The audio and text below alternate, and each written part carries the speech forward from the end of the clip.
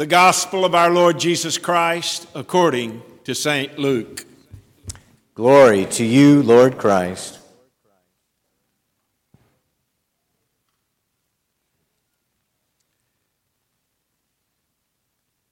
Jesus said to his disciples, "Occasions for stumbling are bound to come, but woe to anyone by whom they come.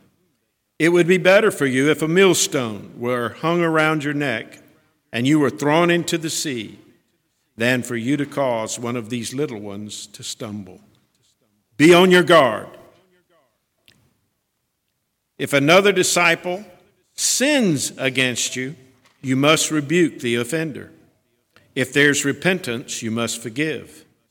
If the same person sins against you 7 times a day and turns back to you 7 times and says, 'I repent,' you must forgive." The apostles said to the Lord, "Increase our faith." The Lord replied, "If you had the faith the size of a mustard seed, you could say to this mulberry tree, 'Be uprooted and planted in the sea,' and it would obey you. Who among you would say to your slave who has just come in from plowing or tending the sheep in the field, 'Come here at once and take your place at the table'? Would you not rather say to him, 'Prepare supper for me, put on your apron, and serve me while I eat and while I drink? Later you may eat and drink.' Do you thank the slave for doing what he was commanded? So you also, when you have done all that were your task to be done, say, 'We are unworthy servants. We have done only what we ought to have done.'" The Gospel of the Lord. Praise to you, Lord Christ. We're going to be in Luke 17, 1 through 10 today. Let's pray. Help me, God, to speak your word in truth and grace, and open our ears to hear what you would say to us through this passage. For the sake of your Son, Jesus Christ, our Lord. Amen.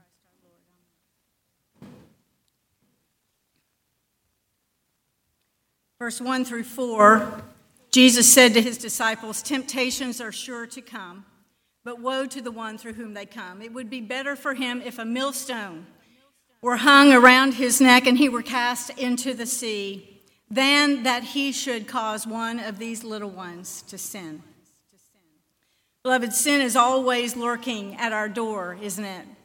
Temptations to sin abound. Jesus decries sin and our giving into it so that another is caused to sin in the most severe terms. Our culture loves sin, calls it normative, and promotes it as good. You're entitled to your truth, after all.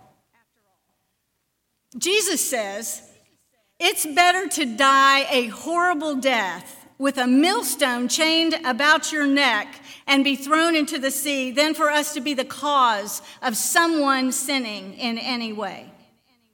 Now that's grave. I wonder, do we hate sin? How eager are we to name it in our own lives? Or are we cavalier with it? Do we minimize it, dismiss it, overlook it? John Stott exhorts us in this way. He says, there is a great need in the contemporary world for more Christian anger. We human beings compromise with sin in a way in which God never does. In the face of blatant evil, we should be indignant, not tolerant, angry, not apathetic. If God hates sin, his people should hate sin too. If evil arouses his anger, it should arouse ours too. What other reaction can wickedness be expected to provoke in those who love God? You know, we will hate sin to the extent that we love God. Don't be deceived. If you tolerate sin, if you overlook sin, if you justify sin, your love for God is questionable. You can't have it both ways. Spurgeon wrote, "Too many think lightly of sin and therefore think lightly of the Savior." We need to learn from the story of the Passion to hate sin with a great hatred. Sin was the cause of all our Savior's suffering. Our sins platted the crown of thorns. Our sins drove the nails into his hands and feet. It was on account of our sins that he shed his blood. Surely the thought of Christ crucified should make us loathe all sin. Let it stir us up to the hatred of sin and provoke our minds to the earnest love of Almighty God. That was J.C. Ryle. Christ is saying to take sin seriously, to understand the gravity of it. Don't tolerate it in yourself and don't overlook it in others.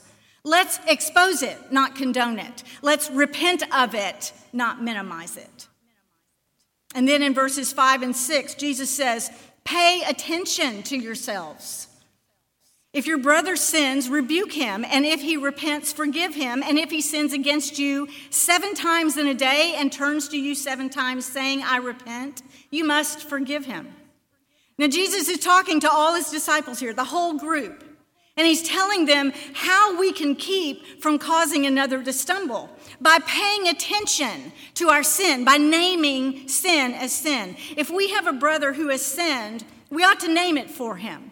Rebuke is the word Jesus uses here, and it means to verbally and strongly correct someone.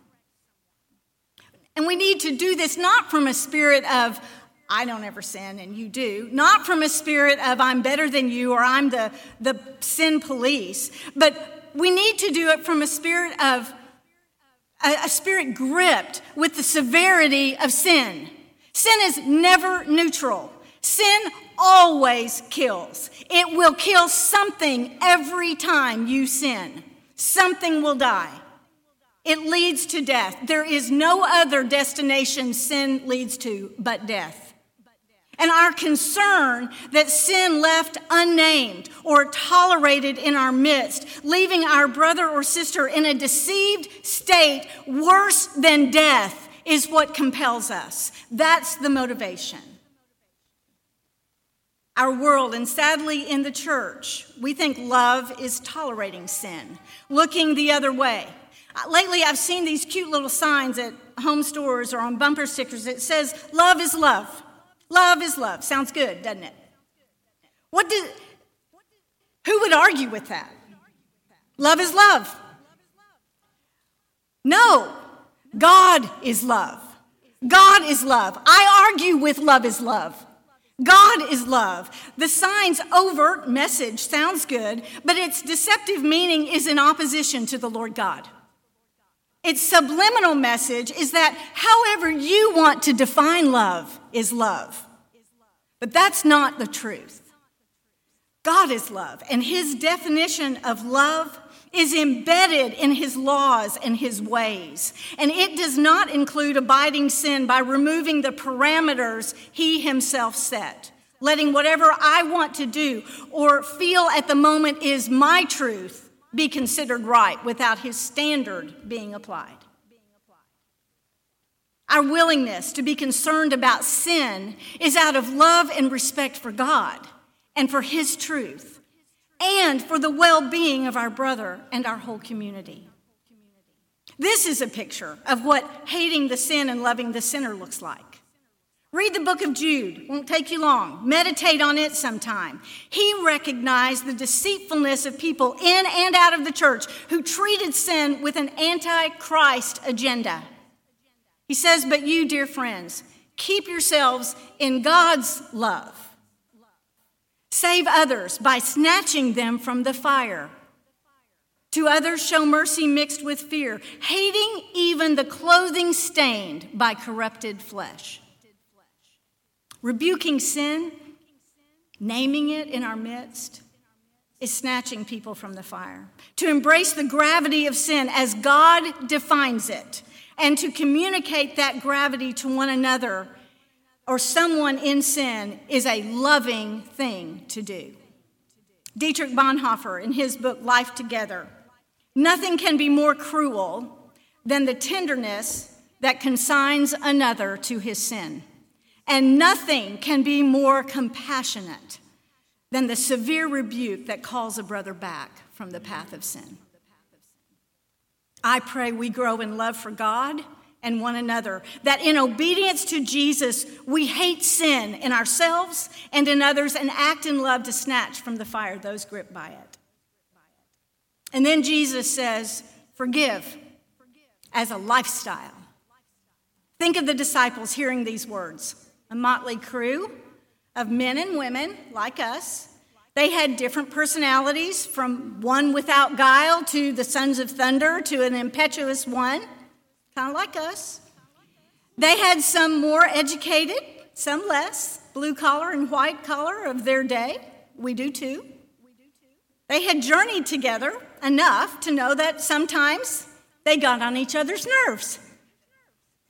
Some they got along better with than others. Some they kind of tried to avoid. Some were more easily angered, others more lighthearted and fun, like us.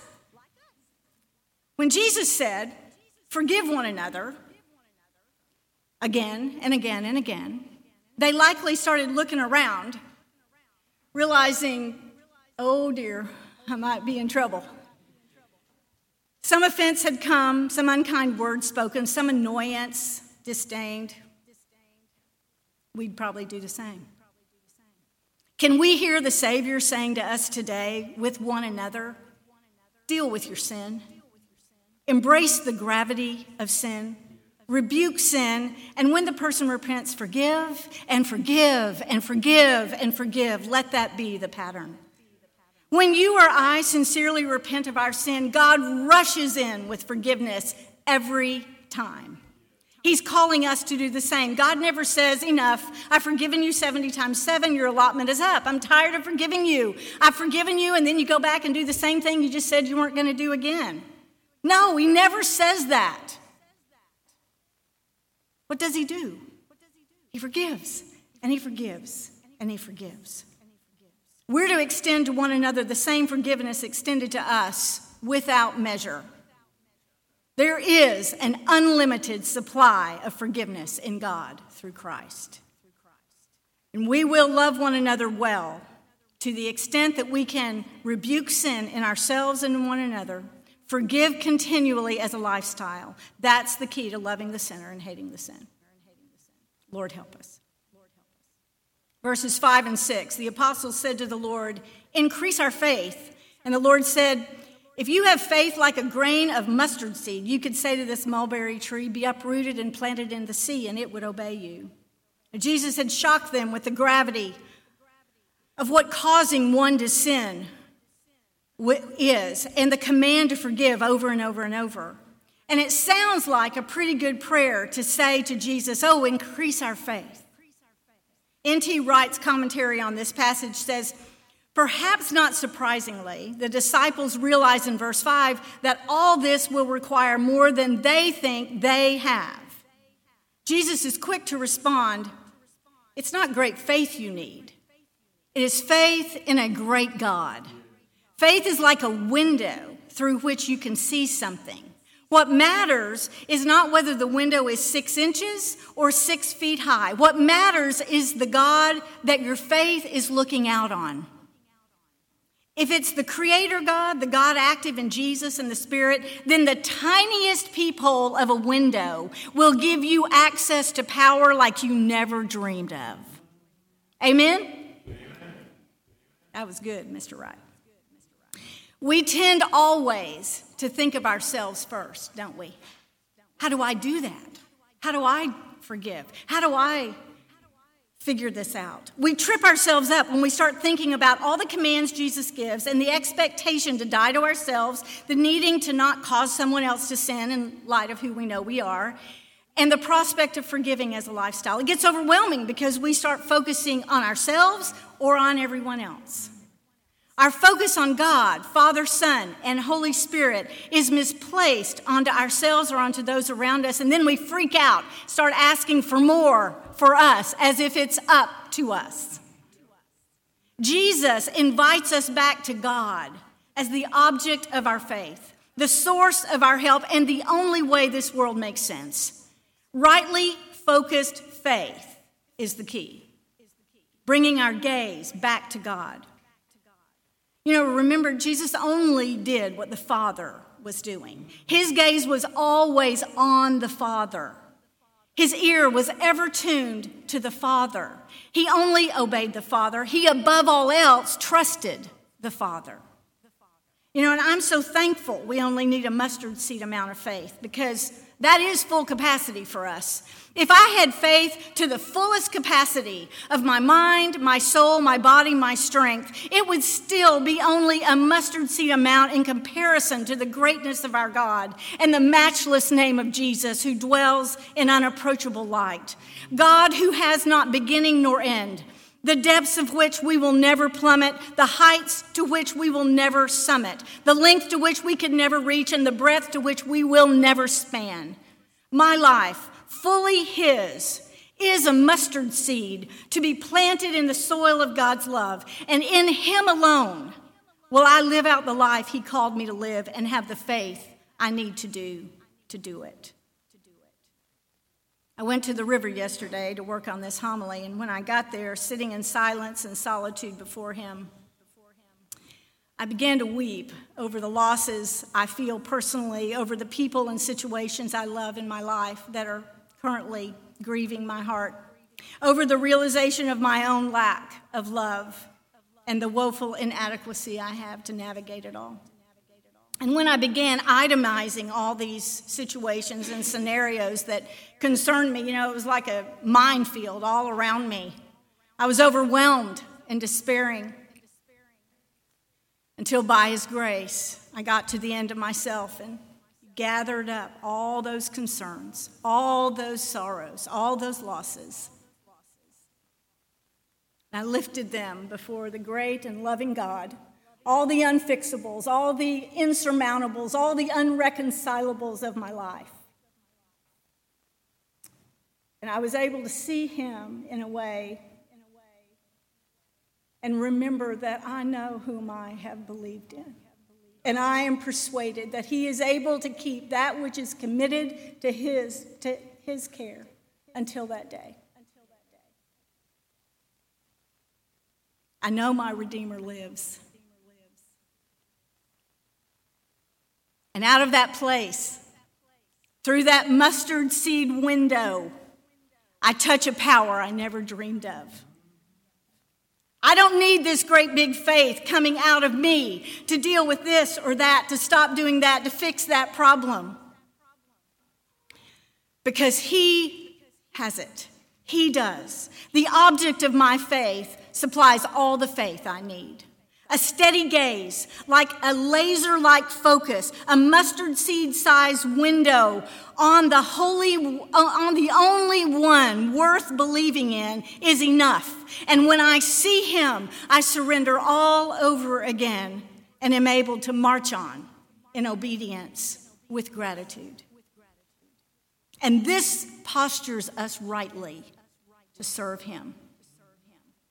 Verses 7 through 10. Will any of you who has a servant plowing or keeping sheep say to him when he has come back in from the field, "Come at once and recline at table"? Does he thank the servant because he did what he commanded? So you also, when you have done all that you were commanded, say, "We are unworthy servants. We've only done what was our duty." The word here for servant is bondservant.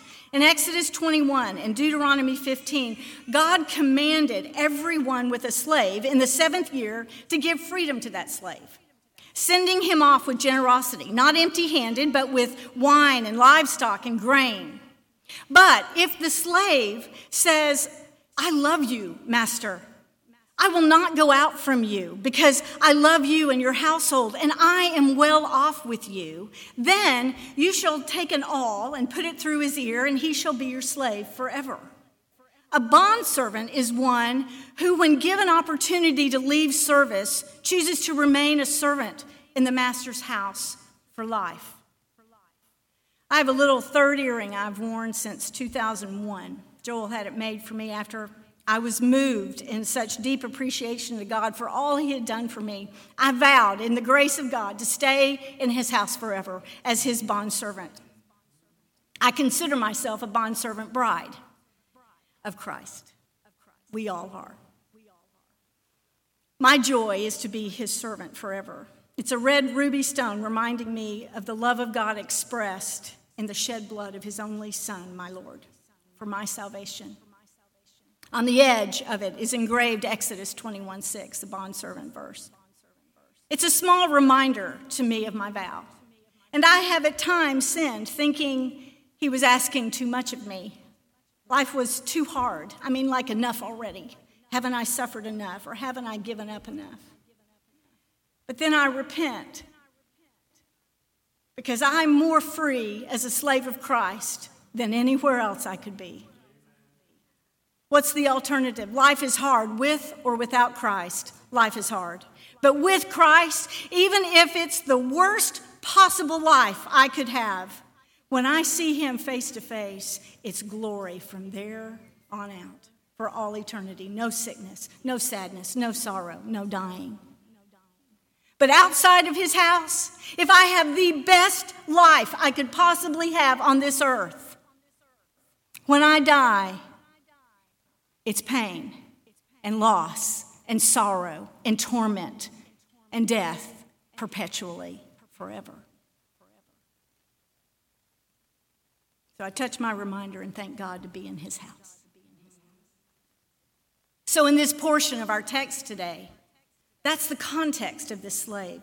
He's a bondservant, committed to being with the master for life. In his heart, he recognizes that he was dead in the water, so to speak. He was the one with a millstone chained about his neck, cast into the midst of the sea, and he was rescued, unchained, and given a place in the master's house.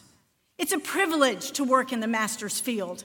It's his joy, even after working all day in the field, tired though he may be, to come in and prepare a meal for his master. And it's in certainty that after he has served his master fully, there will be food for him at the table. There will be a place of rest for him. There will be protection and peace, all for him in the master's house. His love and appreciation for all the master has done compels him. Never once would he have thought that the master owed him any more than what he had already done. He's not looking for an out or for thanks. The servant happily works and serves because he was saved from death and because he knows that his life is the best it could possibly be in his master's house. His gratitude to be owned by the master supersedes his own agenda in every way. May it be so with us. Beloved, it's a privilege to be a slave of Christ's own. You will be more free as a slave of Christ than anywhere else. This is a reminder we serve a God who came into our watery grave when the millstone was about our neck in the bottom of the sea of sin, without hope, and he set us free. And he raised us up above the waters, and he adopted us as sons and daughters, and he seated us in the heavenly places, and he calls us friend. How can we not respond in loving, surrendered service to him? So today, I encourage us in the grace of God to embrace the gravity of sin out of love for God and for one another, to name sin, repent of it, and help one another do the same. I implore you to live a lifestyle of forgiveness, to have a mustard seed-sized window focus on God alone, Father, Son, and Holy Spirit, and to posture our hearts and minds rightly in deep appreciation and love. And let's serve him all the days of our life. Amen.